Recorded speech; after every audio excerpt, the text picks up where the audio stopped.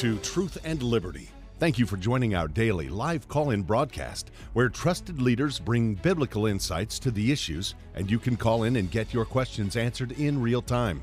According to the Bible, it's the truth you know that sets you free. So call in today to get answers, information, and resources to help you stand for truth and effect godly change in our nation and the world.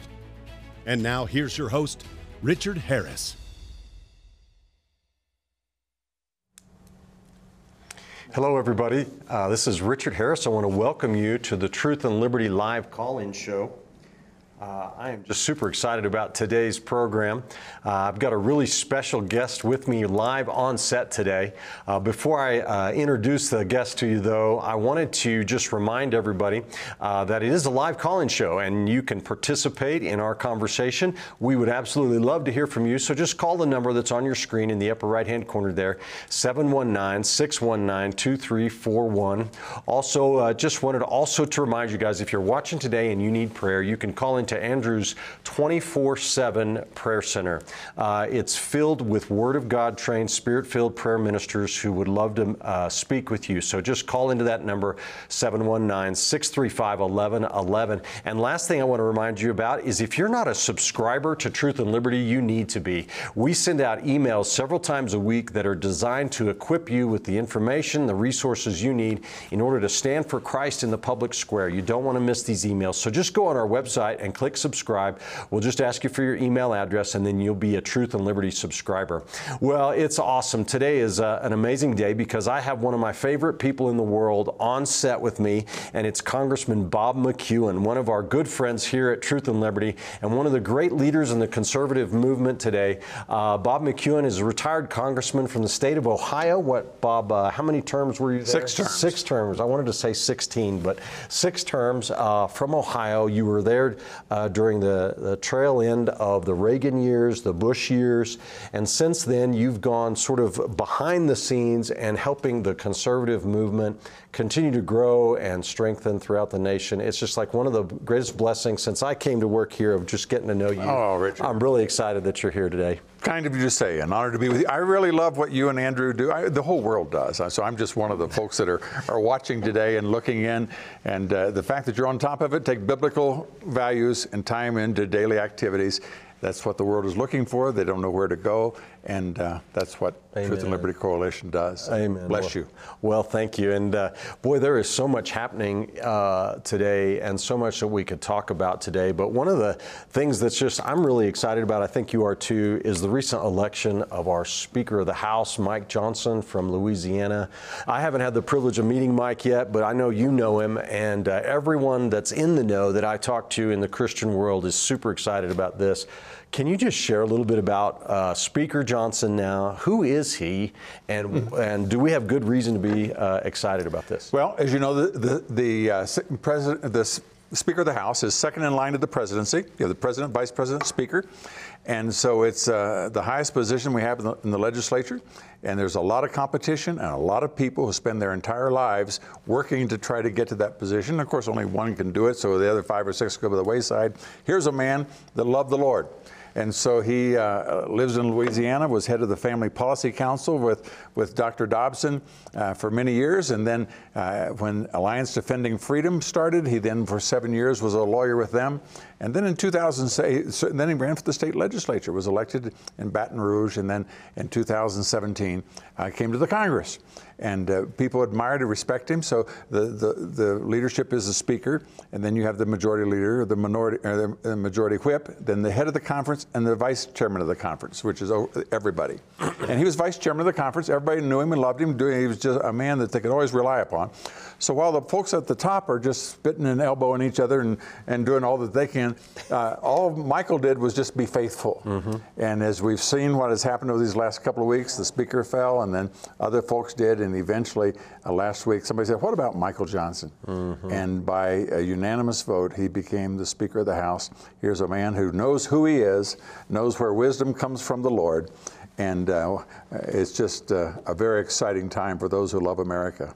Well, there's a great story that Matt Gaetz shared on Bannon's podcast last week about how this happened. And before we get there, though, I just want to reinforce this. My understanding is that after the conference elected him, that he invited the press into the room and called for everybody to join him in prayer. He led the media and all the Republicans in prayer to God right there. And then when he was actually sworn in on the speaker's rostrum, you could see his Bible sitting there, and it's not just a bookshelf Bible. This thing was ruffled and, all of that. And he referred to the Lord several times in his message. And I'm just like, this guy, and I'm looking at his background saying, he is one of us. He is the real deal. He really is. And of course, now what they're going to try to do is America was founded on biblical principles, which is a source of wisdom. Knowledge is handy, but unless you have the wisdom to how to use it. And so the founders of our country, based upon wisdom, and that is the proper use of knowledge that comes from the fear of the Lord, is the beginning of wisdom. So all the colleges, you go to any great college, you go to Harvard, you go to Yale, and one of the most beautiful places in the country are the beautiful chapels that are on those campuses. And because unless you went to chapel first, and you understood where the source of wisdom was, then all this other knowledge wouldn't work. Yeah. So once you shut that down, then you can't even tell a male from a female. You think that boys can give birth, and you become lost because without the wisdom. That's right. So as our founders didn't want that to happen, so they made sure that Congress never met without first calling upon God in prayer to make people understand. Have a position of authority. That is, when you swear allegiance not on what you think, your truth or my truth, it has to be God's truth. You have to swear allegiance on the Bible. That has to be the starting point. And then just to remind people in every official document, every act of Congress, every presidential proclamation, that just remind people the two most important dates in all of world history. I don't care if they're declaring Groundhog Day or passing a law. It says, done in this, the year of our Lord, the 2023rd, and of the independence of the United States, the 247th. So when Christ came, where the Spirit of the Lord is, there was liberty. So when liberty was God's idea. And so from Christ came and the founding of our nation. So they did everything possible to guarantee it. Now, when they tried to take over America in the 1960s, burn the cities to the ground, destroy so many things, they recognized that people loved our country.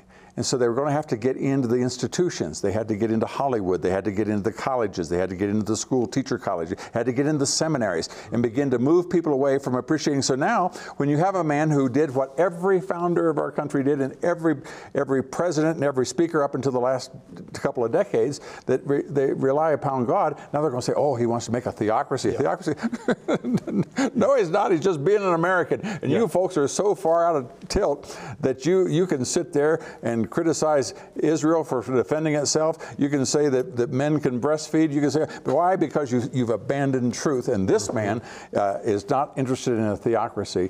He just knows that where the Spirit of the Lord is, there's liberty, and that's what our nation needs to be dependent upon.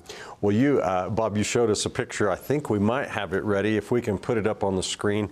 Here it is. You want to tell us what we're looking at here? There on the left of your screen is the temporary Speaker Pro Tem. That is the person that was appointed by the Speaker, that in case something happened to him, that this person could call the House into session or out of session. And so for about 5 days, he was the person that was in charge of the Congress and as Speaker Pro Tem. So now that the Congress has elected a Speaker and had a vote, and how he's about to sign to become the second in line to the presidency, he has to put what he has in his hand, he has to put it down to sign the paper. And if you'll read what he had in his hand was the book that he was reading, where it says, "Lead like Jesus." And the way that we knew about it is that the social media is just exploding and carrying on, because they, oh my goodness, there's a man who wants to lead like Jesus. While we're on the topic, if you look in the lower left-hand corner, you see an inkwell. And America doesn't have much history because we're young. And just quickly, we're 240 years, that's 3 times 80. If you know a person 80 years old, that person has lived a third of the history of the United States. Amazing. So we're just a little tiny country. We went to a restaurant here just in the last couple of weeks over in Europe. It was founded in 1576, and so that's about 200 years before America even got started. Yeah. And so, but that inkwell is the only thing that we really have of tradition. That inkwell was used in the First Continental Congress, in the Second Continental Congress, and in every session of the U.S. House of Representatives.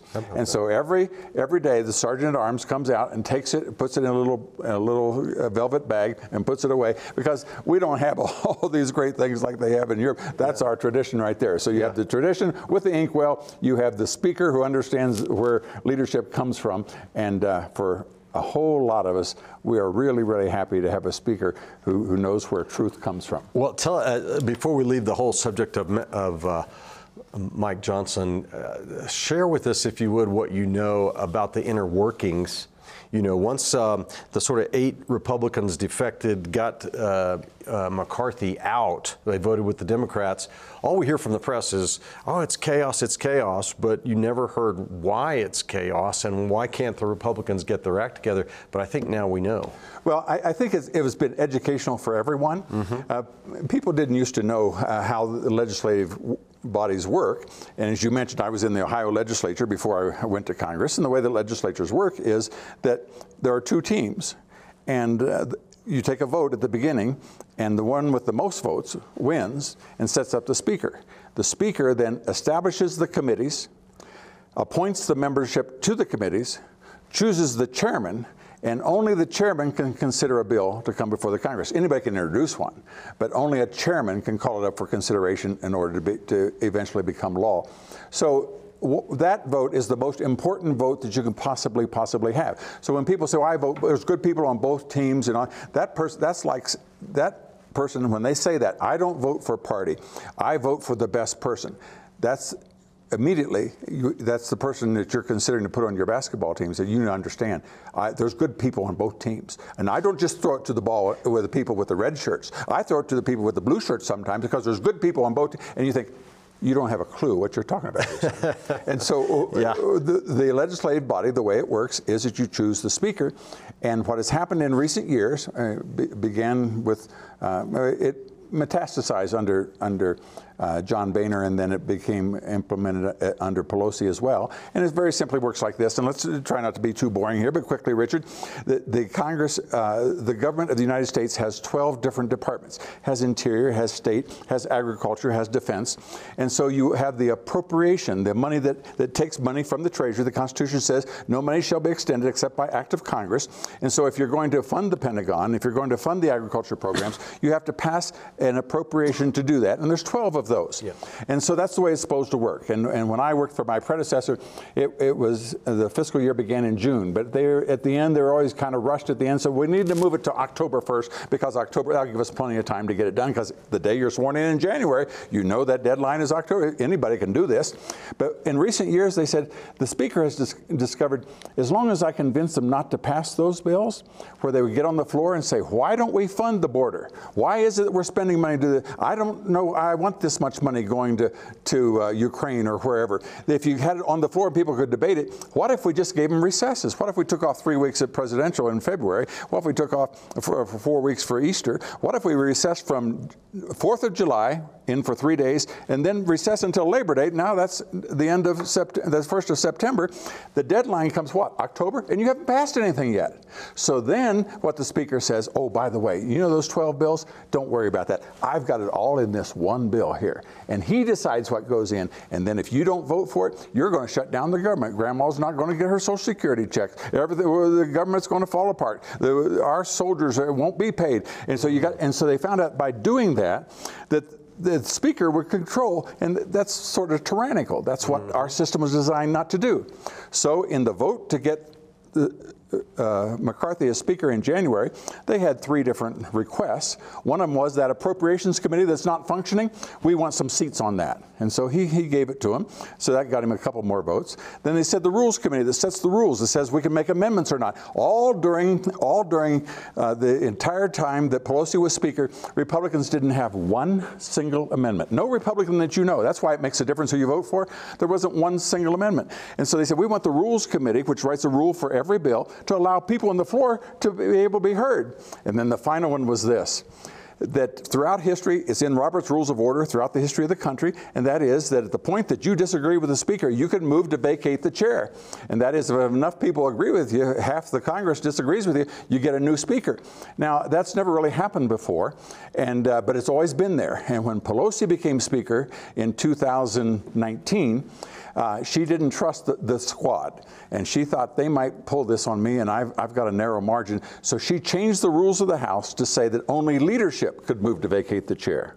So this last January, when McCarthy is being considered, the Republicans said, we want to go back the way it's always been. And McCarthy was scared of that, and he kept holding off, and they got the 12th vote, the 13th vote, the 14th vote, and they still didn't have a Speaker. And Pelosi, from California, just like McCarthy, she says, don't worry about this. Give it to him. Because you'll get more. There's only a handful of troublemakers, just like I had. And that is, if you need 4 or 5 votes, we'll give them to you. And so he's counting. So he's thinking, so he goes ahead and acts just like she does. No appropriations bills. He knows that the handful of the Freedom people are going to get offended. They make their thrust. He's got Pelosi's going to help him.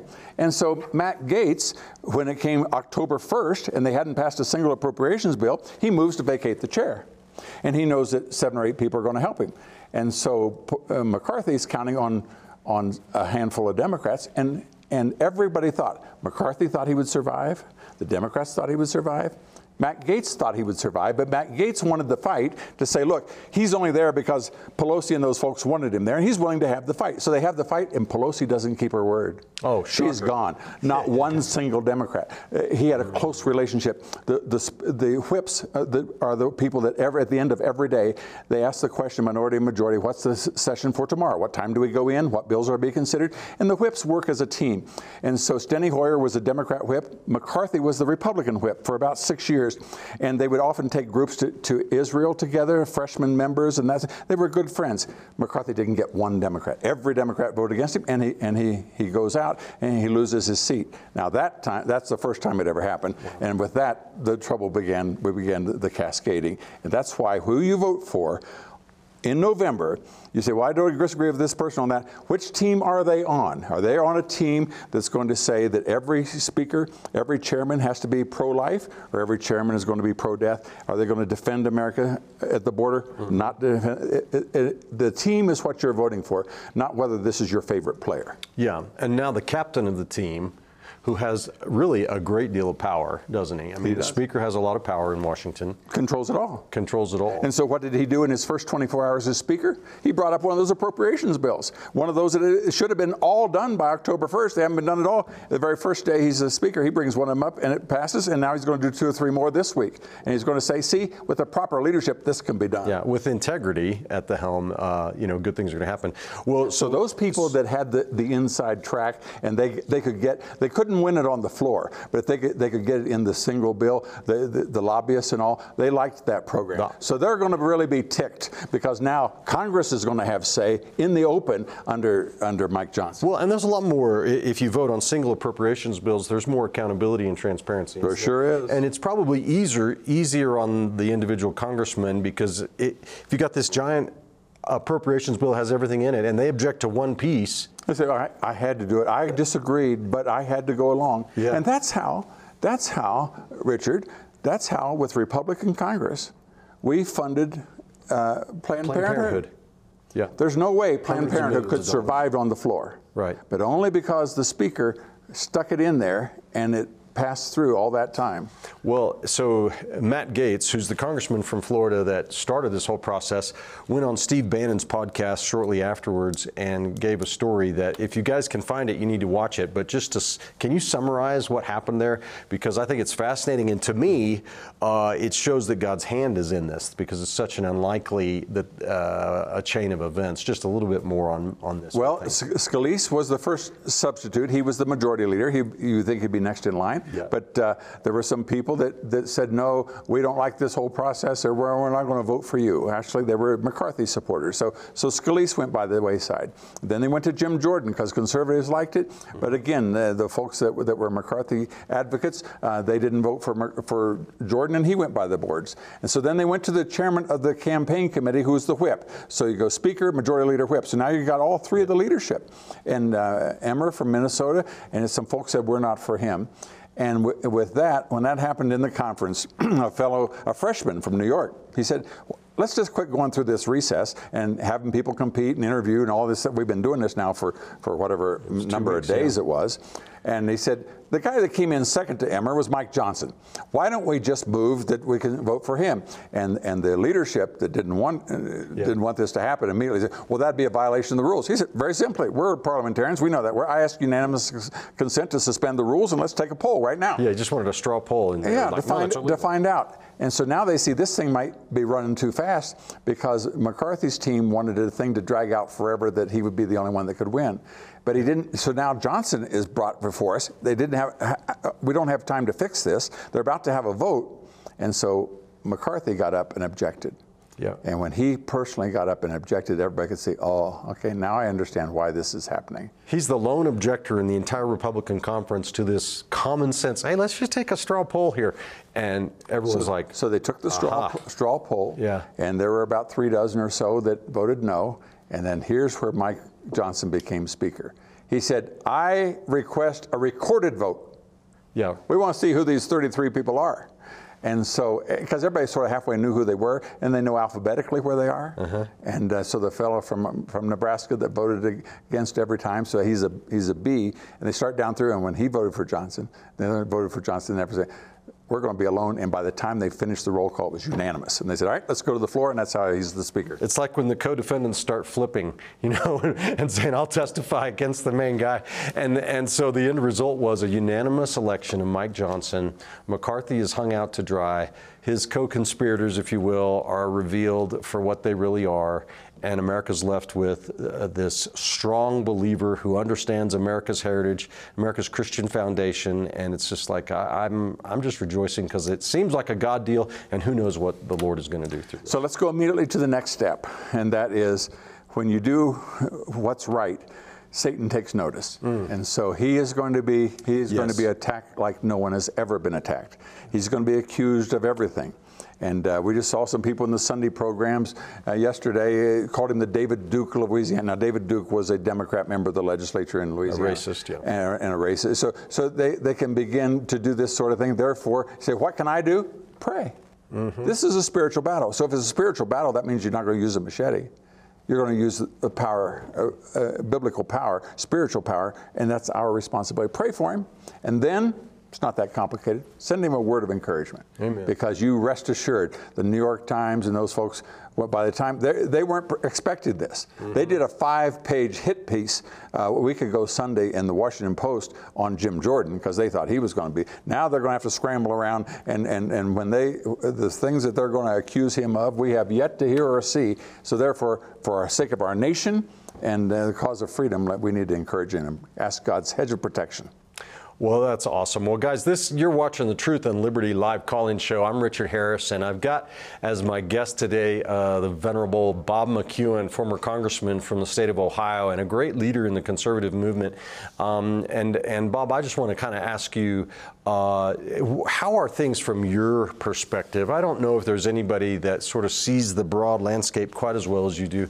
As far as you know, the Reagan Revolution, the restoration of limited government, the Constitution, true conservative movement in America, do you think we are actually making progress today? Has the pendulum started swinging back the other direction? Well, I think, Richard, I think that we're on the bubble. I think we're on the threat of losing everything. This is as serious as it's ever been. We've always said this is the most important election, that kind of thing, but this is really serious. We've never had people that really just hated America.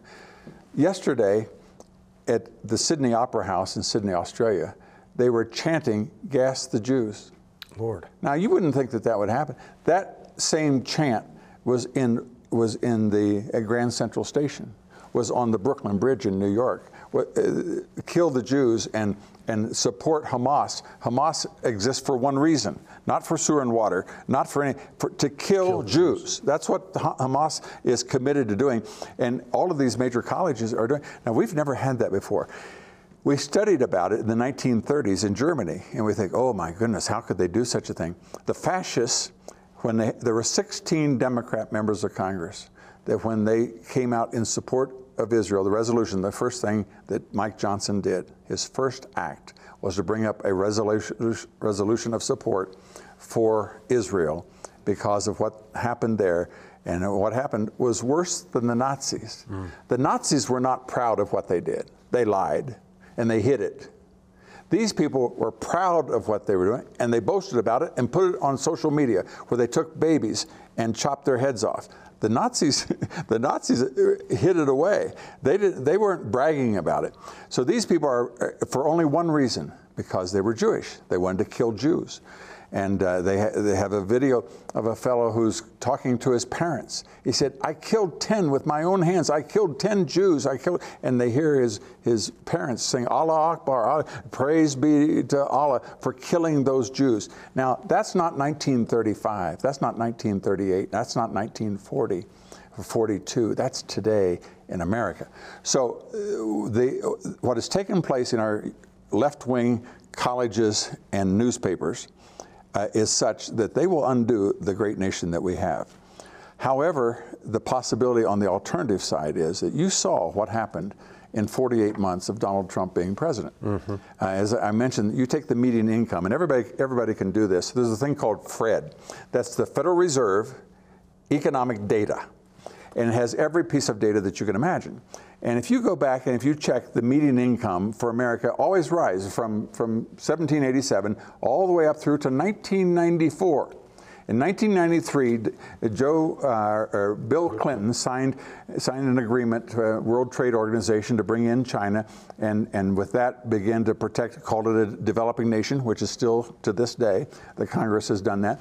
And so the median income in America began to plateau, and you find 1996, 2006, 2016, for 20 years, never happened in the history of our country, is absolutely flat, while China is growing very, very rapidly. Donald Trump, one man, 15 candidates in the Republican Party, handful in the Democrat Party. Only one man said, "I don't like that. I want to make America great again. I don't think we should be sending all our money to people save their money as retirement for a teacher or for a factory worker. You put it in a retirement fund and you send it to China to create jobs. Even our retired military are creating Chinese bombs." And so when he did that, the stock market in America began to go up 55% in 4 months, and the stock market in China went down 47%. And so America took off like a rocket. We became energy independent, which I'd always said anytime we had a leader that wanted to, we could do that. America became energy independent. Instead of sending money abroad, people were buying it from us. Money was coming home. The dollar became stronger and stronger. China, and we saw what could happen. That made New York unhappy. It made Hollywood unhappy, made Silicon Valley unhappy, because they were taking all their money and putting it in China. Now they're not making their money in China, and so they did everything humanly possible to get rid of him. We now have a president who knows what to do if he becomes president.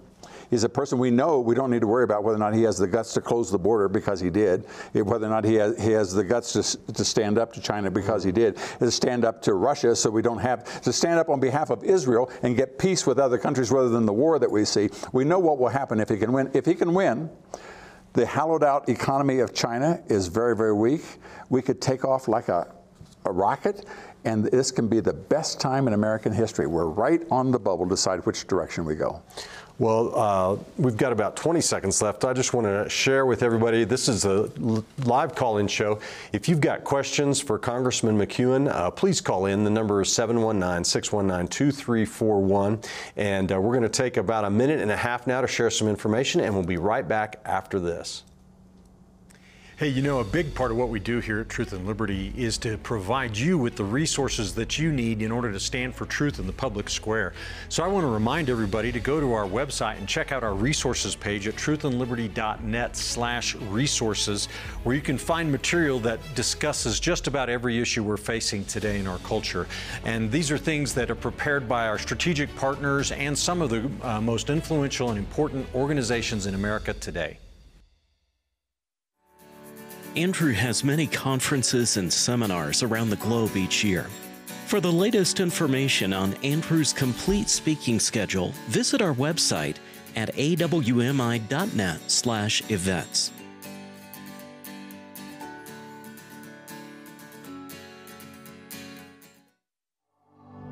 You were created with a purpose, written in the heart of God. Long before you were born, He is calling you to find it. We want to help you experience His unconditional love, to be equipped and empowered to become a world changer.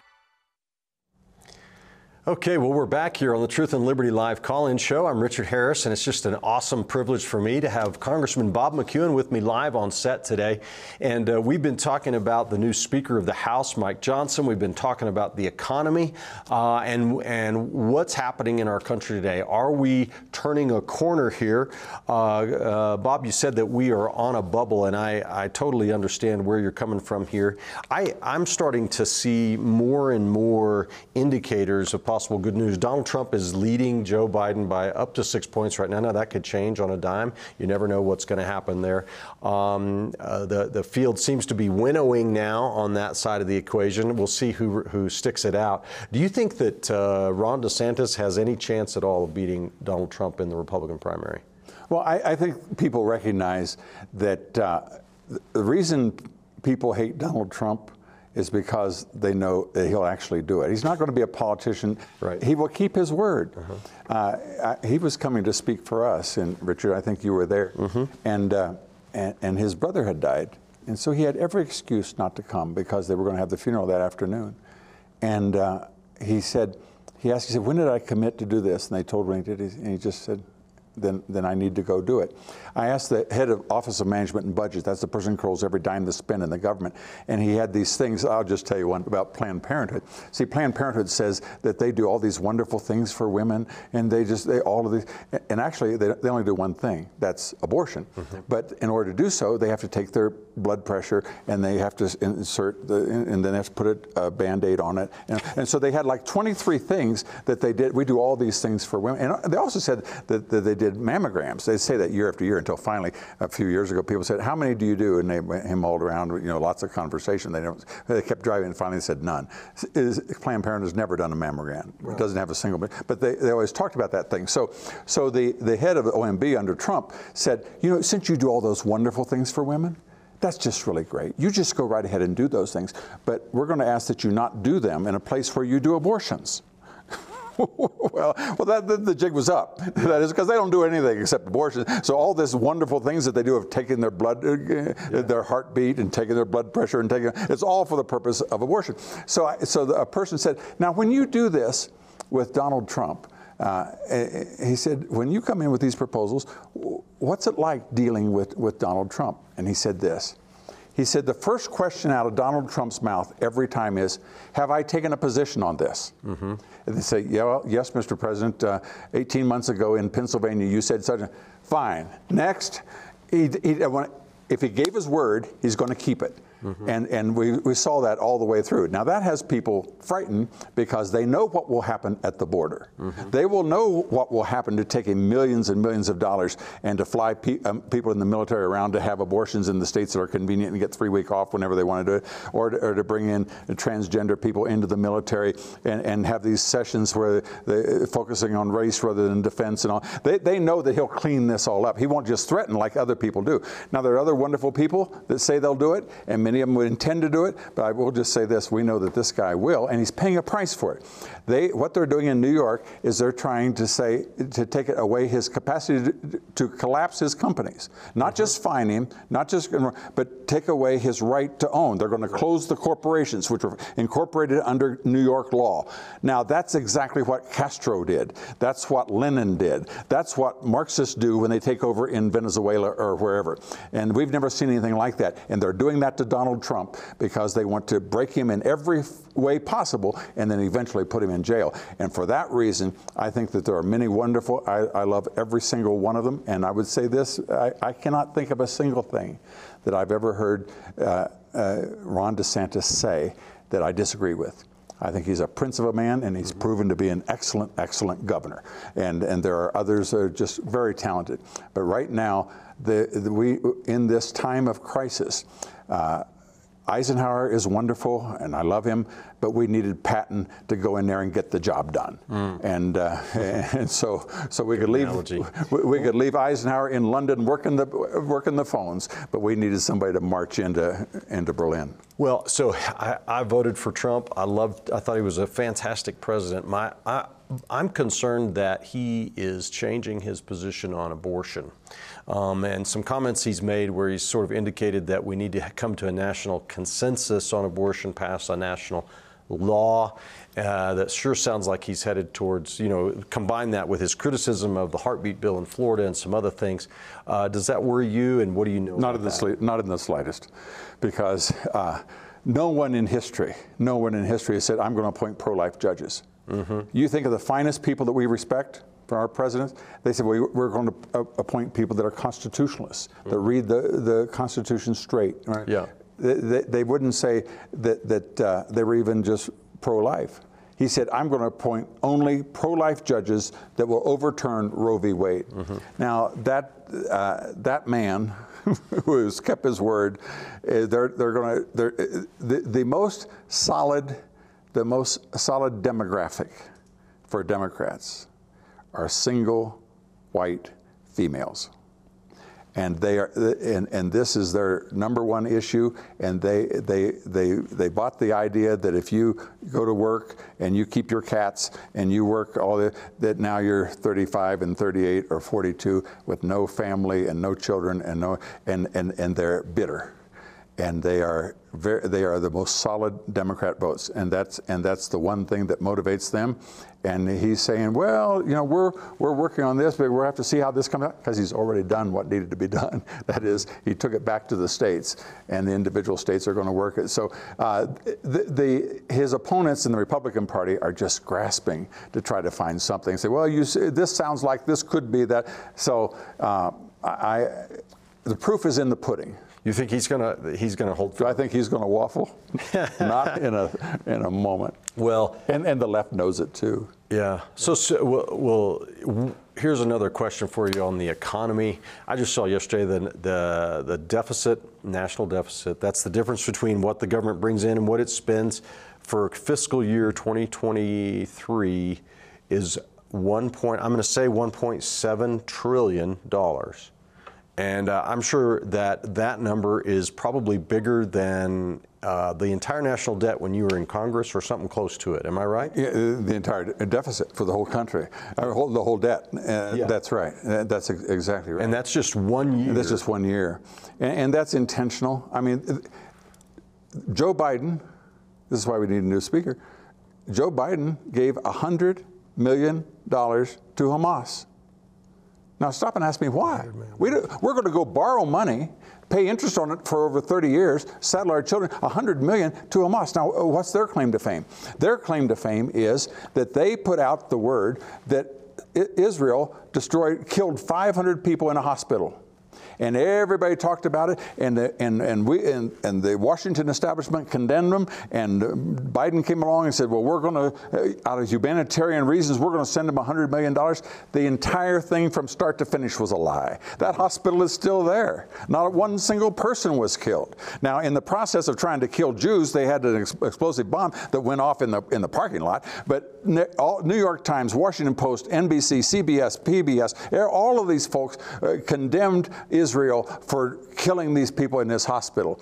And for that, when the President of the United States went over there, the people that he was supposed to meet, the head of the countries in Jordan, elsewhere, we won't even talk to you. Yeah.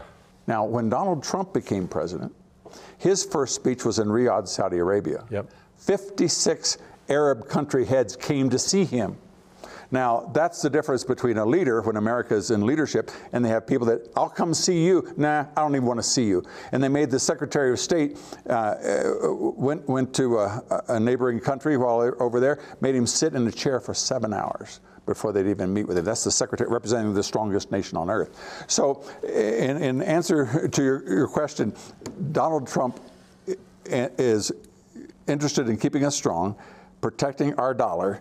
This crowd is interested in weakening our dollar by borrowing money and handing it away so that people no longer trust the dollar. So that you saw last month in South Africa, 26 nations said, no longer are we going to rely upon the dollar, the reserve currency since World War II.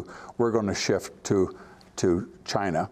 And that's because of the Obama-Biden goals to make America financially weak. And how do you do that? Here's the key, Richard. You cannot change economic laws by passing legislation. You just make a fool out of yourself trying. So when Donald Trump comes in and makes America strong, that makes the dollar strong, because now we're not buying from our enemies. People are coming to buy oil from us, and we're doing all these things. Now, when you come in and the very first thing you do on the very first day, I was on the 1776 Commission. It took him 4.5 hours. He didn't even wait till dinner time to get rid of because we were pro-American. So he abolished the 1776 Joe Biden on the very first day. But then the next day, he closed down the pipelines, which would bring in oil. Keystone, yeah. Then he went and he sent John Kerry to Iran to tell the Iranians, you know all those sanctions that Trump had on you? We can't say we're going to get rid of them because it would be too much, but you go ahead and sell all you want because we're not going to enforce them. And with that, they now have $100 billion from sales in their pocket. They took that billions of dollars, they give it to Hezbollah to attack Israel, gave it to Hamas to attack Israel because of Biden and Kerry and the people that vote for him to do that. And that includes people like Beth Moore and these other folks that are saying that we need to have Biden in office, and we're paying the consequence. And they said, there's things other than abortion. We were thinking, what do you mean other than abortion? Well, we now know what they meant. They meant transgender. They meant abandoning Israel. They meant these other things. And so that's why, by running that deficit, making the dollar weak, that strengthens our enemies. And all of that has to be resolved at the next election. Wow. Well, it's my belief that when you're trying to figure out what someone really believes and which way they're going to vote in office, the most important question you can ask them is, where do they stand on life? Because I think if they give you the right answer on that, not give you the right answer, but if they truly are pro-life, they believe in the sanctity of life, that God created that person in the womb, then chances are that their worldview is going to line up on the other big issues too. And the opposite is also true. If they are not pro-life, then you cannot count on them voting for Israel. You can't count on them voting for free enterprise, voting for truth in American history, or anything else. Do you agree with that? 100%. Our founders who built it on wisdom and the experience of what other countries have done, we hold these truths to be self-evident, that all men are created equal. Now, where does truth come from? Well, my truth and your truth. No. Endowed by their creator. Well, what do you mean by creator? It's right there, John 1:1. In the beginning was the Word was with God, and the Word was God. The same was in the beginning with God. All things were made by him, and without him was not anything made that was made. And the Word became flesh and dwelt among us. Who was that? Jesus Christ, or the Word, or God, or the Creator. It's a synonym. Man is endowed by Jesus Christ. Man is endowed by God. Man is endowed by his Creator with certain inalienable rights. Only country in the history of man. Among those are life, then liberty. Notice the sequence. Yes. See, liberty is of precious little value if you're dead. You have to have life first, then liberty, then sewer systems and overpasses. But the first thing you do is life. And this nation said life, so that a Jew knew that he could be chased around the globe, anywhere. If he could get only under the protection of the canopy of the American flag, he would be safe, because Americans protect life. And then liberty. And so Thomas Jefferson, right there in the memorial, it says, the God who gave us life gave us liberty at the same time. So where does liberty come from? It's a godly idea. So where a person stands on life, we'll tell you, and just remember this, any politician that will take innocent life will not hesitate to take your liberty. Mm-hmm. So your question, where do they stand on life? Everything else flows from that. So when we hired anyone in our office, first thing we ask them, how do you stand on life? Well, I'm supposed to be the receptionist, and I can't change it anyway, and that's my private opinion. Man, if you don't stand right on life, then everything else is downstream, and that's why you and I, as American citizens, have every right to ask the question, Sheriff, where do you stand on life? Well, I'm the sheriff. I can't change it. Mm-hmm. If you don't stand on life, then I know where you stand on liberty. And then Dennis Prager says it so well. The next question is, if you want to know where they stand internationally, ask them where they stand on Israel. Right. And so you ask them about life and Israel, and you know 90% of all you need to know about that candidate. That's right. It's that simple. Well, Bob, I've got so much more I want to talk about, but we do have a caller on the line I'd like to take right now. And so let's go to Donna, who's calling in from Texas today. Donna, thank you for calling. What's your question for Bob McEwen? You might have already answered this, but I saw on my phone today that they're trying to get it where Trump can't even get on the ballot. Yes. Yes. Yeah, they're going to do everything possible. They're going to try to lock him up, because this is what totalitarian governments do, is that they try to take their opponents, arrest them, and put them in jail. And it happens quite often. I remember being invited to go to Costa Rica, and a former president, that the new president had come in, and they were going to put him in jail. And so we had a breakfast with the Attorney General, who was a friend of mine, who put the breakfast together, and a former president in Costa Rica who had been in jail. And we met with the new one who is now going to be put in jail, and we prayed with him and encouraged him and all, because that's what totalitarian third world tin horn dictators do. And this president, step by step, wanted to see how far they could go. And so they began to break into the lawyer for Donald Trump and to take the notes from the lawyer, because there's supposed to be a protection between a lawyer and his client. And when there was no real uprising for that, they said, well, here's what we'll do. We'll just break into his house. And so they took pictures of all these boxes. Now, in the complaint that Donald Trump had these secret documents. Now, by the way, they never mentioned the law. The law says that these are presidential documents. So if I may remember, you may have seen the series. It was called The Crown.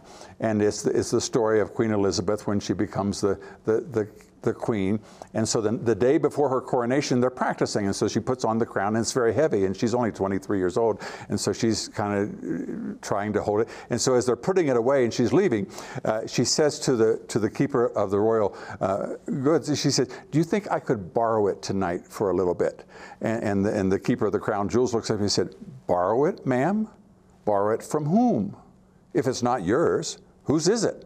And the same applies to these presidential documents. Mm-hmm. They don't belong to some bureaucrat somewhere. They belong to the president. And they're only talking 131. But they take pictures of all these boxes and bathrooms and stages and all these other things. And then they take top secret and lay it on the floor and take pictures and put it out to create this impression. And when they could go into his house, go through all of his private, goes through his wife's drawers, his son's drawers, take his passport, go do all of these things, and then little by little, and there's no uproar, then they say, well, we're going to do the next thing. We're just going to accuse him of things that we'll just make it up, as many as we want, and we'll actually try to put him in jail. And so this is a Rubicon that we've passed 3 or 4 times we've never seen before, and now they're going to try to keep him from getting on the ballot, because they are fearful that the American people, and here's the thing about the left, you always know what they're up to because it's what they accuse you of. Right. And so when they talk about destroying our democracy, we don't know what they're talking about. And then we realize they know what they're talking about. They want to destroy our democracy. They want to put the candidates in jail so you can't vote for them. The list goes on and on. So it's a serious thing, and that's why we have to vote with great, great numbers, because Chicago is going to be corrupt, and Detroit is going to be corrupt, and Philadelphia is going to be corrupt, and we have to, everyone else in the rest of the country has to vote. Half of all evangelicals are not registered to vote. And so what can you do? We're not asking you to storm Normandy. We're not asking you to sleep in the snow with George White. We're just asking you to make an X and show up on Election Day or a month before, be sure and vote. So your responsibility before God, this has been lovingly entrusted to us, this lighthouse for the gospel.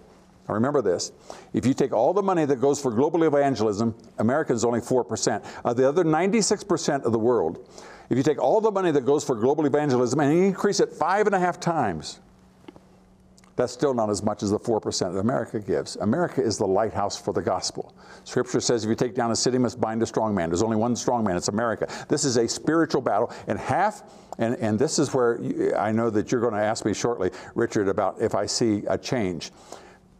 The preachers that went through seminaries for the last 40 years have been trained to watch out, to convince God's people to not protect this lighthouse for the gospel.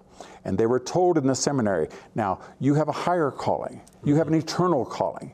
And those politicians are going to try to crawl over the wall, and they'll try to get you focused. And you have to make sure you keep your people right focused. They can steal the school boards and teach all kinds of perversion to your children. You don't want to get involved. When the city council knows that they're making these various demands, and the city council wants to get what is the spiritual guidance, and so they have to go to the editorial boards, or they have to go to the university. When they come to the church, oh, we don't get involved. We don't get involved. We've done that for the last 40 years until now. We're in a very critical position. And there seems to be an awakening that's taking place in the last couple of years where even pastors are beginning to recognize that if God's people can finally get involved, we can save this lighthouse for the gospel, and we have to do it. Otherwise, we're going to stand before God and say, I buried my talent. I didn't even bother to show up and do my part. And the Lord was very aggressive. You worthless servant, depart from me. But those that were faithful, he said, he give them double what they had. So that's where we are at this moment. Wow, that's incredible. You know, it's amazing, Bob. God has ordained this country. It's in my view, it's the only nation except for Israel that ever had a covenant with God. Exactly. And America was birthed by Christians seeking to build a Christian society, a Christian nation, and committed our country, our land to God. And I say to people, you know, God hasn't broken his side of the deal.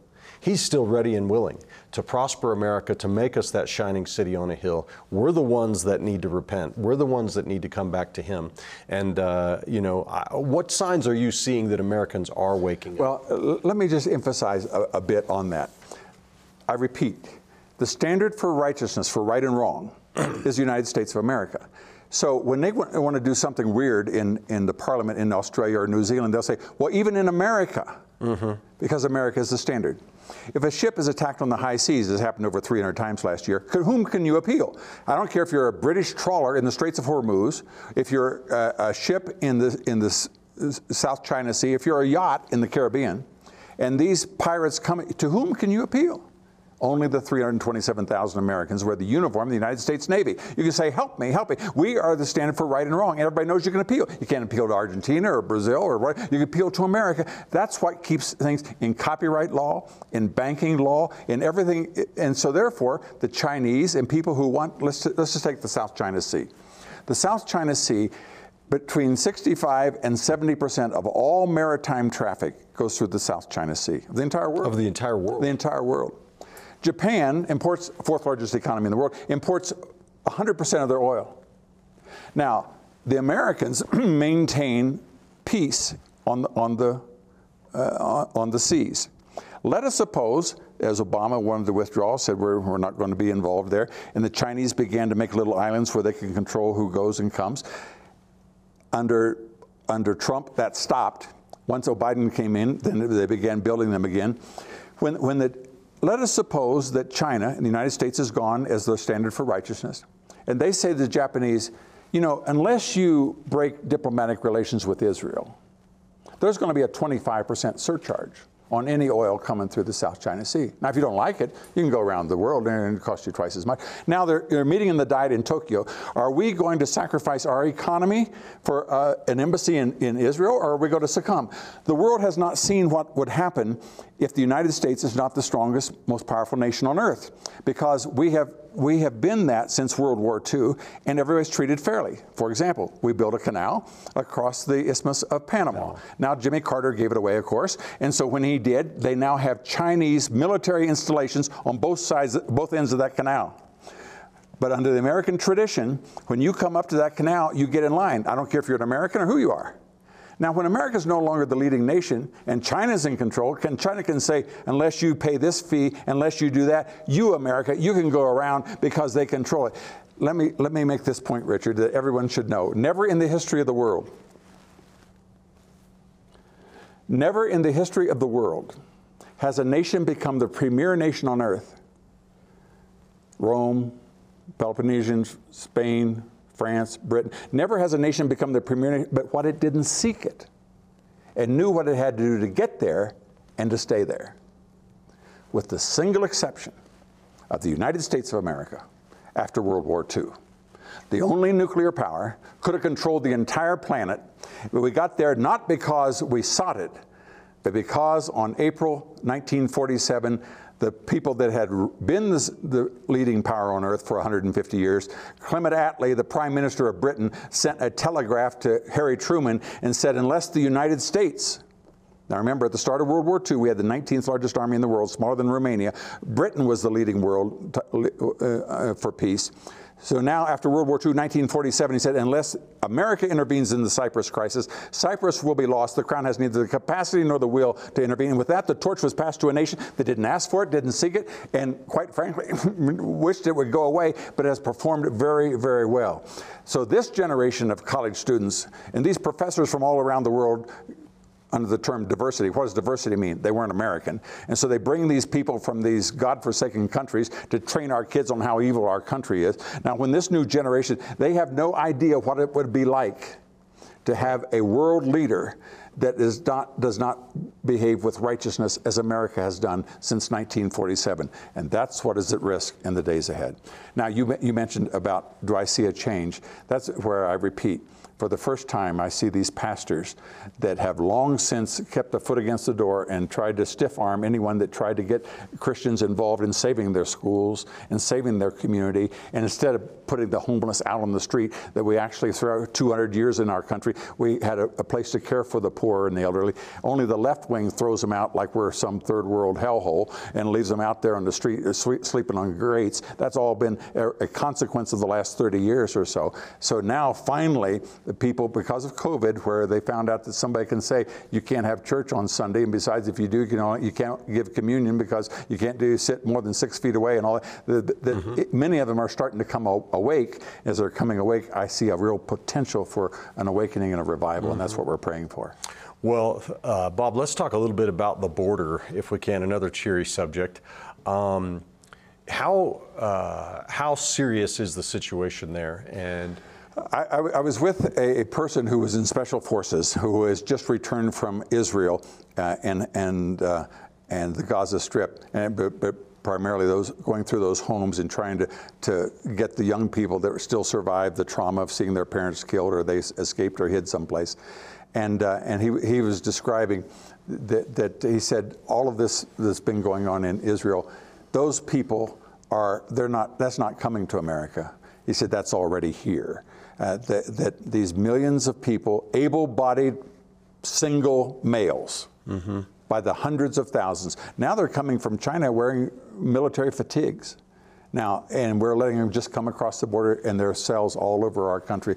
We're going to have a serious, serious fight. When we come back, I'd like to touch on that for a second to explain the distinction between the biblical taking in the stranger and protecting our borders. Right. Absolutely. Well, folks, this is Truth and Liberty, and I'm here with Congressman Bob McEwen, retired congressman from the state of Ohio and the executive director of the Council for National Policy, one of the leading conservative organizations in the nation, and it's just such an incredible conversation we're having. So don't go away. We're going to take a break for about 90 seconds, and we'll be right back after that to talk to Congressman McEwen and to take your questions. At Truth and Liberty Coalition, we work to unify, educate, and mobilize the body of Christ to change nations.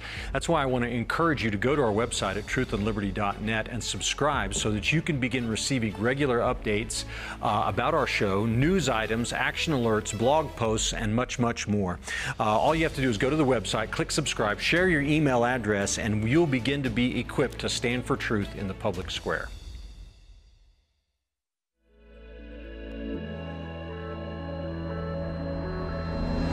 We gotta stop looking at this word as someday. We gotta look at it is for now. And the Spirit of God that created the universe, don't you think is big enough to teach you, to show you how to do things? See, it's when you say amen to the promises. This is mine. It's today. It's not 15 years from now.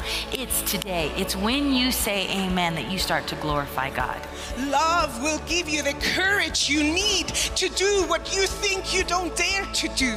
Stop thinking that one day when I am super spiritual or when I have the money I need, or no, start doing what He called you to do right now with the strength you have. So Father, we let your exceeding, immeasurable thought process, power, and nature, we say yes to that today. All right, we're back here on Truth and Liberty. Thank you so much for watching today. I'm here again with Bob McEwen, the Executive Director of CNP, the Council for National Policy. It's a real honor to have him here on campus with us, and we're just having this amazing conversation. So, Bob, we were just starting to talk about the border, the open border. You know, I remember when Hillary Clinton was running, and I heard her say on some interview that she actually believed that we should have an open border, and my mouth fell open. I was like, how could even a radical, foolish Democrat say such a thing? But here we are. I don't even know what the numbers are. It's a way to destroy America. Well, yeah, what other purpose could there be? Yes. Or to create future Democrats, one or the other, or both. And so when people say, I know that many in the Catholic community, and it's estimated nearly a third of all the priests, active priests in America, are from Latin America. And so they've grown up under socialism. They don't understand the distinction of America versus when you cross the border of the Rio Grande, you immediately go from a country that's wealthy and beautiful and safe into the chaos that is on the other side. And so they think that by bringing, well, whatever it is that they think. Here's the point, and that if you or I, we're near Colorado Springs, which is the Air Force Academy. Let us suppose that someone is transferred out of here by the Air Force or in for 3 years. Would we be willing to rent our house to them? Yes, we would. We'd get a down payment. We'd know who they are, and we would be willing to turn our house over to them. Would we be willing to walk off for 3 years and leave our house unlocked? No, because who would not come? A colonel in the Air Force would not come and live in the house. A doctor, a lawyer, an entrepreneur would not do that. Who would come? The people who do not abide by the law would come, and they would strip out the toilets and sell them for drug money, and they would have fires in the living room kitchen and elsewhere, and the place would be destroyed in 3 years. Mm-hmm. That's the difference between open borders and legal immigration. Under legal immigration, a person who wants to be a doctor in America is willing to go through the steps. Why? Because if he's a doctor and he came legally, he can get a license and pass the board to practice, or a lawyer, or an entrepreneur. But when you drop the bar, who comes? People that will never be able to prove who they are, therefore they can't buy property, therefore they can't start businesses, therefore they can't provide services. And so these ignorant people, these ignorant folks that say, well, America was built by immigrants. America was built by immigrants who did one thing, came to this country to become Americans, to learn the language, to salute the flag, and to become Americans. Now, when we have these people, we had it for about 6 or 8 months under Jimmy Carter. We had the Mar-a-Lago boat lift, in which Castro emptied all of his insane asylums, all of his jails, put them on boats, and they came to America, and Jimmy Carter let them come in. And that's one of the reasons that Bill Clinton says the reason he lost as governor of Arkansas was because those people came into Arkansas and started raping and pillaging and killing and doing all that. That's what is happening all over the world now under Joe Biden, is that they're emptying their mental institutions, emptying their prisons. They're coming across the boards in hordes. And then what they would do is they take these little girls and they kidnap them, and they force the parents to give these people money. And when Donald Trump said, no, that doesn't give you access to come in, lo and behold, the 2 previous First Ladies, Laura Bush and Michelle Bachmann, Michelle Obama, attacked Donald Trump because he said, just because you have a little girl with you doesn't mean you automatically come in. And we want to find out, who is she and what relationship do you have? And they said that they were ripping children from their arms and all that. Well, now we know, as we've seen, the trafficking that's coming as these little girls come across the border, and they've been abused, and they're sold, and nobody knows where they are or what's happened to them, by the hundreds of thousands. There's very few things in American history that will be as bleak or as black or as dark as what has been happening for the last 3.5 years at our border, because they have deliberately made the case, and we even have people in religious circles that somehow think that that's noble for these traffickers to steal people and sell them into slavery in America, and it's happening all over the place. It's just, it's national suicide, I think. Yes, it is. But, you know, they've had so many illegal crossings that the border states have, some of them have put the illegal immigrants on buses and sent them into blue states, Correct. places like New York and other places like that, saying, okay, here, you can have a taste of this. And the people in these cities are getting their fill of it.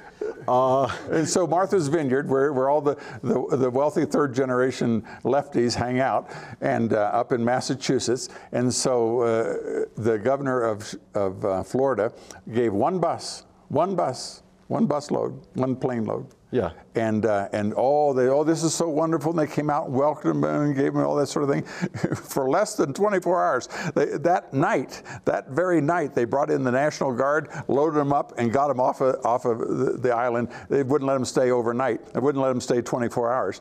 And yet they claimed that they were a harbor. Mm-hmm. So what's that? Yep. Yeah. Well, and so these potential for sleeper cells here in the United States, extremely serious. Iran and leaders of Hamas and Hezbollah are saying, watch out, America, you better stop supporting Israel, or we're going to make the announcement. It sure sounds like they have something already set up in America, and it's just going to take the command to release it.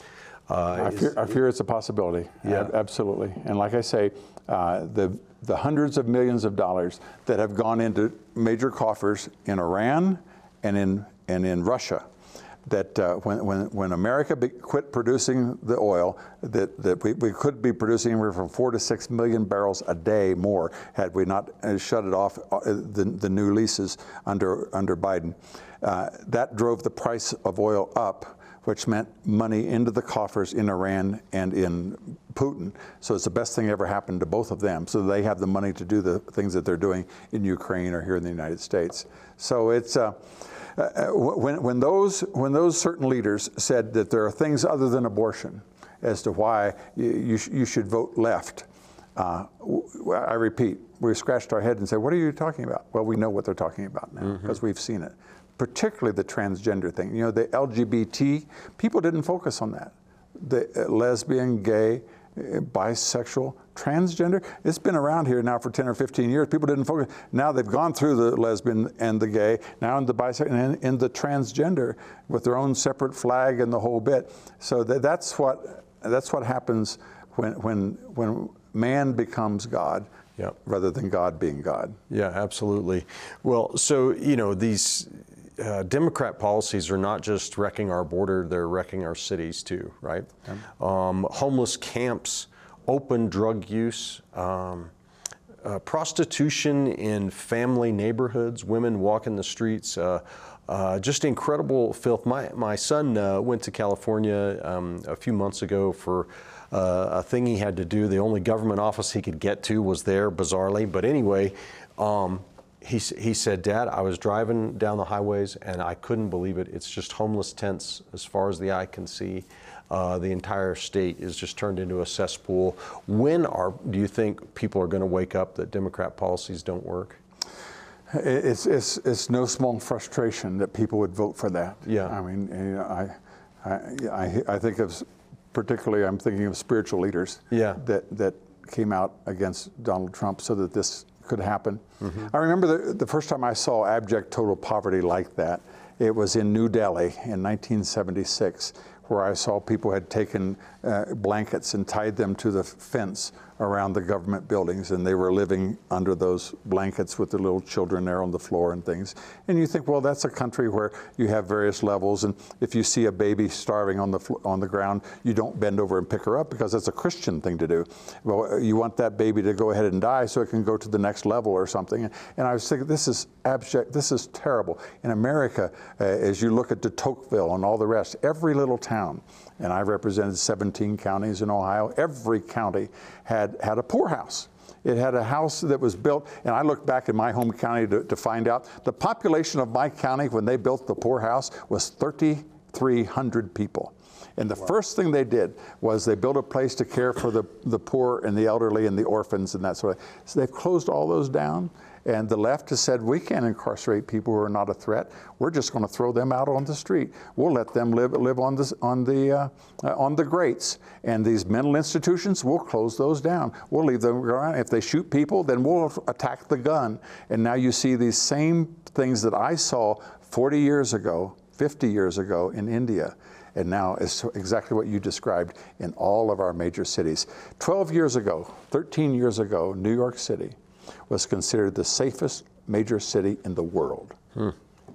After 4 years of after 4 terms of Republican mayors, they'd taken that place that was horrible in the 1970s with all of the spray paint and all the corruption and all that, and cleaned it up and made it safe. And Giuliani, I said, I want a woman to be able to walk down the street at 11 o'clock at night unmolested, regardless of where she is. Cleaned up the Times Square and all the rest. They elected the new mayor. The very first thing he said was, when they jumped the turnstile, if people don't pay, we're not going to arrest them. That meant that the bums could go move into the trains, into the subways. They could just sleep there, stay there 24 hours a day, rob persons if they wanted to. And said, then the next step was that people who defecate on the sidewalk, we're not going to arrest them.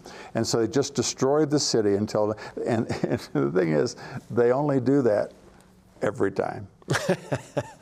Yeah, they only do that every time. Well, so what do you think, the people that are watching today, what is the most important thing that we can do just as everyday average Americans? You know, we're not office holders, we're not setting policy, but we love our country and we want to make a difference. Well, and that's a good thing. It's a good question to ask because it's our responsibility. When you realize that just a handful of people, that when you take some of these things, these weird ideas, well, it happens because nobody else shows up. You know, there's only 3 to 5% of the people that even go to vote. So I remember I was running in our hometown. We were newlyweds, my wife and I, and we ran into the county chairman. And I said, how is the city council race doing? He said, oh, not well at all. I said, well, how many do you think we're going to win? Oh, I don't think we're going to win any of them. And I said, well, what are you doing about it? Oh, we're not doing anything at all. I thought, well, that's an interesting program.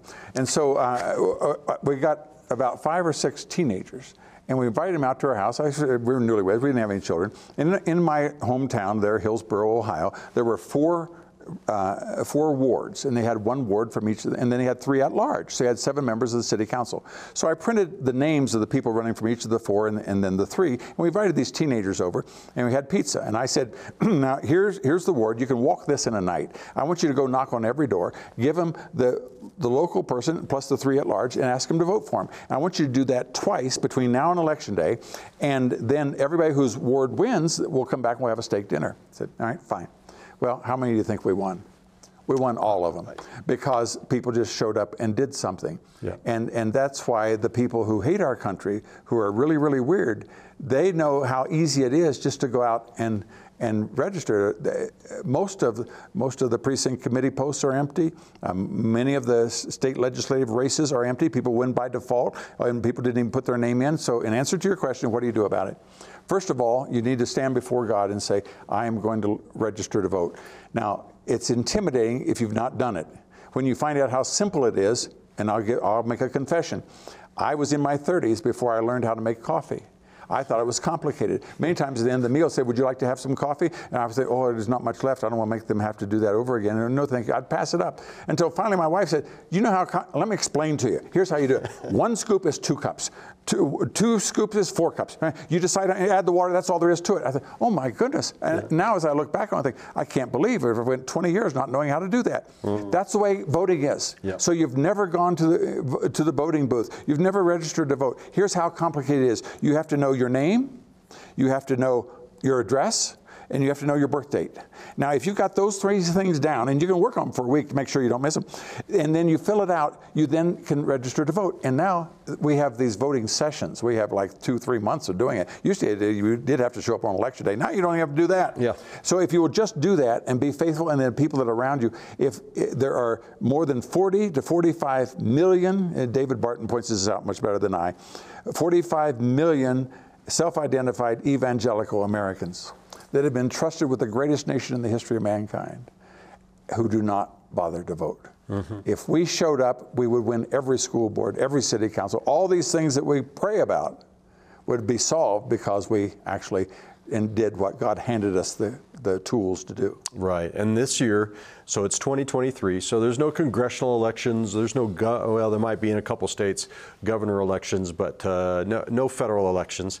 But it's still a super important election, and that's because I believe school boards. Absolutely. You know, the percentage of voters that turn out for a school board election is pretty small. Depends on your area, but it can be even in the single digits as far as the percentage of total voters. So our voice is magnified, and there's nowhere that you can have more of a direct impact on the future generations than school boards. That's my position on it. I'm encouraging believers everywhere in America to get out and vote in this year's school board elections.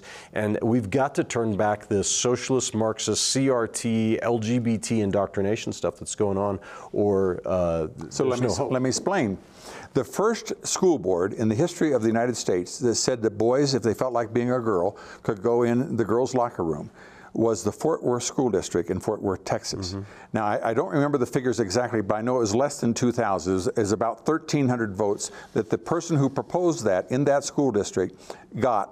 He didn't win by that much. That's how many votes he got in a district that has 93,000 students in a population of 800,000 citizens. Incredible.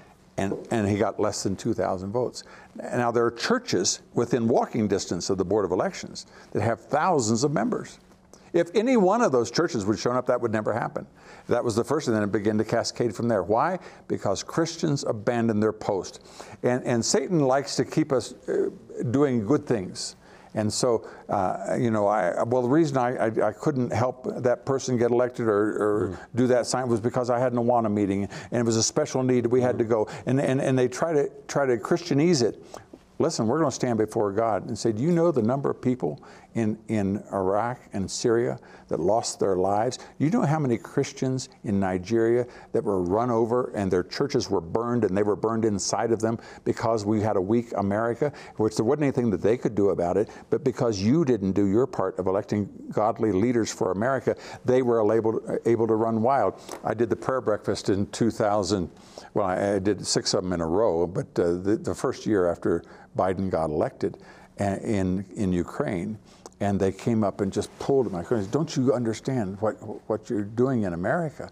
And so they could see what was coming at them from Russia because of having dismissed a genuine leader and appointed someone that when Putin put 30,000 votes, Biden didn't do anything. Put 60,000 arms on the border, didn't do anything. 120,000. Finally, it looked like he's going to intrude. What is America's response? And Biden says, well, we'll have to see the degree of incursion that takes place. In other words, that's a green light just to go. Now, there's nothing that those people could do about it, but it was all in our hands. And if we sat on our couch and didn't do it, we will stand before God for not being faithful, and that's what we have to prevent. And beginning this year, they're electing a governor in Mississippi, or Louisiana, in Virginia, or not in Virginia, a state legislature in Virginia, but a new governor in Kentucky, and there's a world of difference between the current governor and the candidate to replace him in Kentucky. Yeah.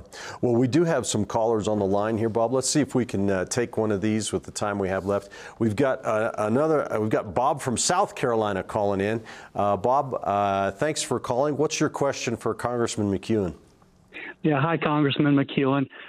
So much of the world seems to be Marxist socialist. I've heard that Argentina and other countries in South America might be becoming more conservative.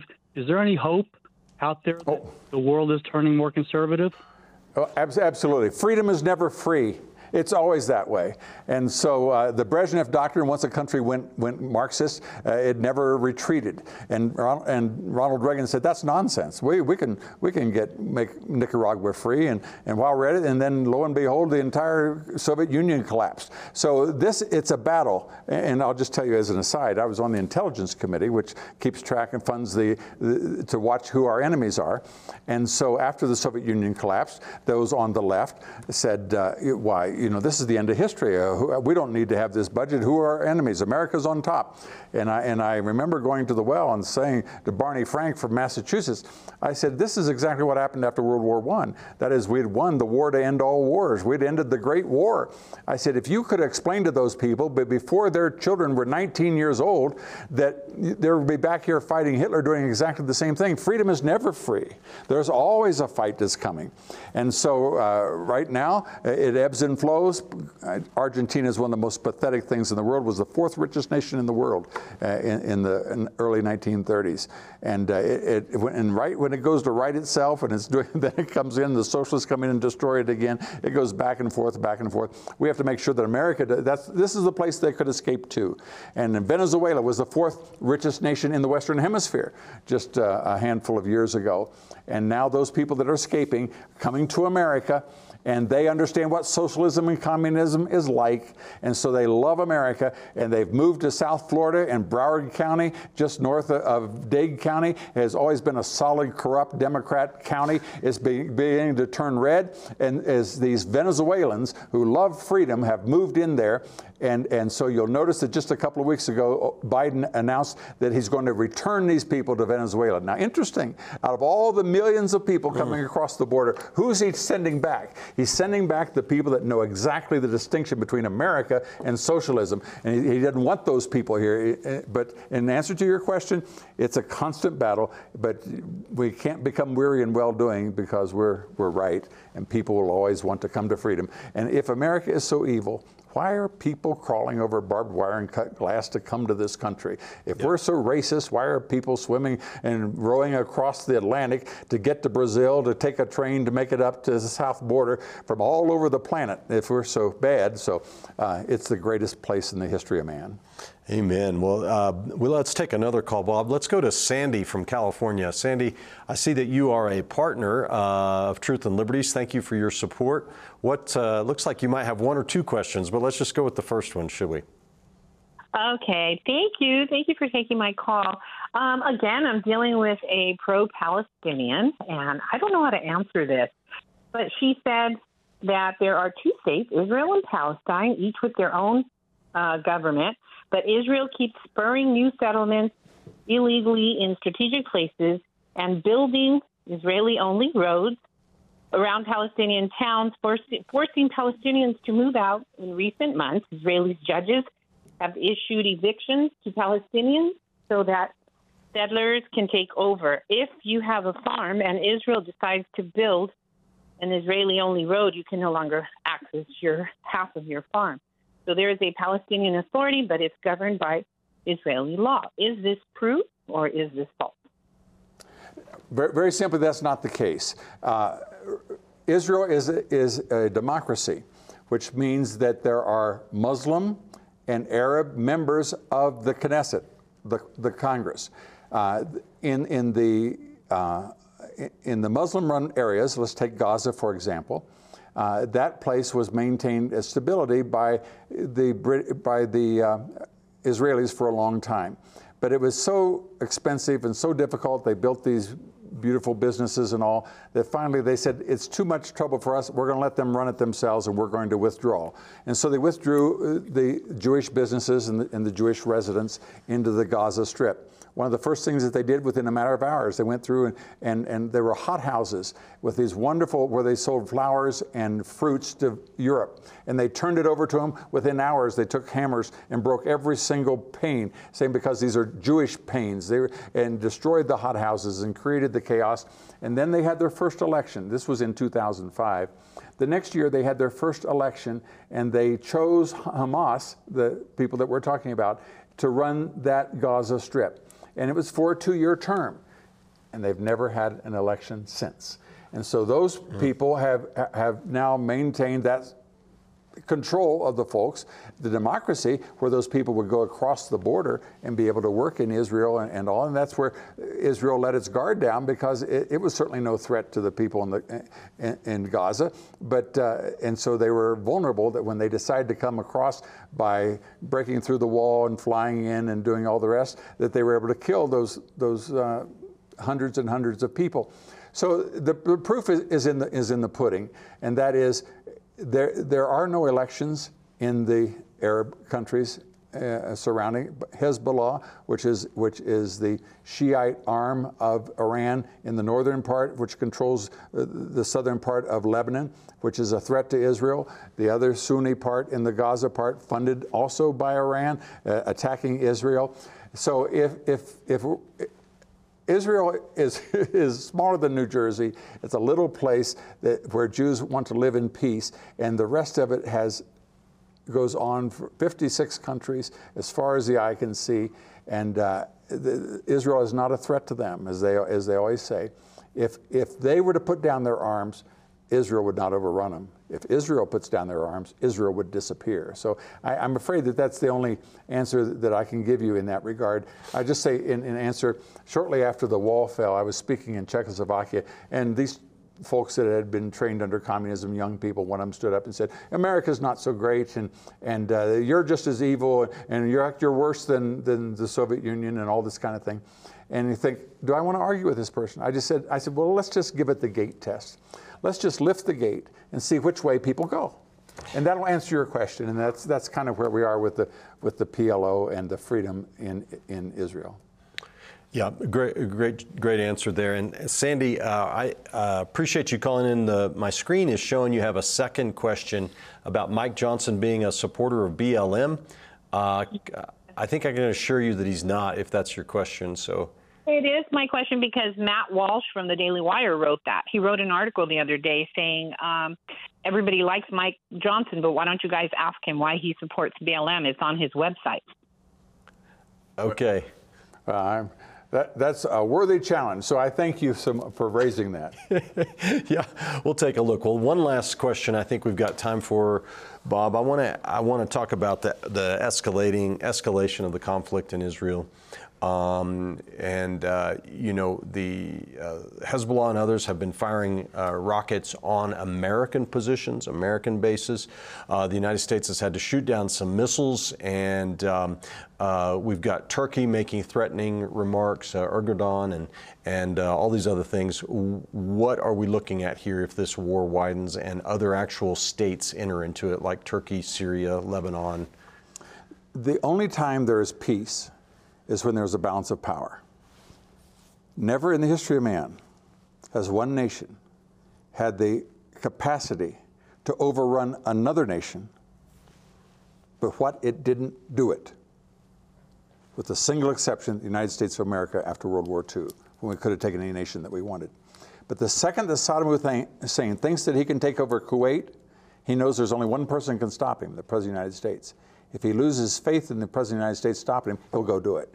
The second that Putin thinks that he can go into Ukraine and get away with it and take Crimea, as he did under Obama, he did it. He didn't do a thing under Trump. But the second Trump's gone, so weakness invites aggression. Yeah. And so we see the entire world falling apart.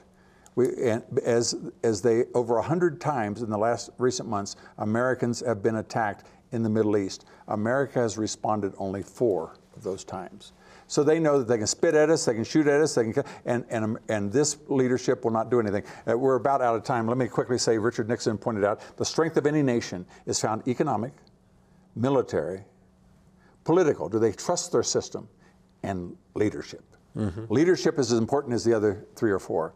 Now, Russia has no economy to speak of, has a strong military. People don't trust the system, but strong leadership can make for trouble. When we elect weak leaders in America, the rest of the world is afraid.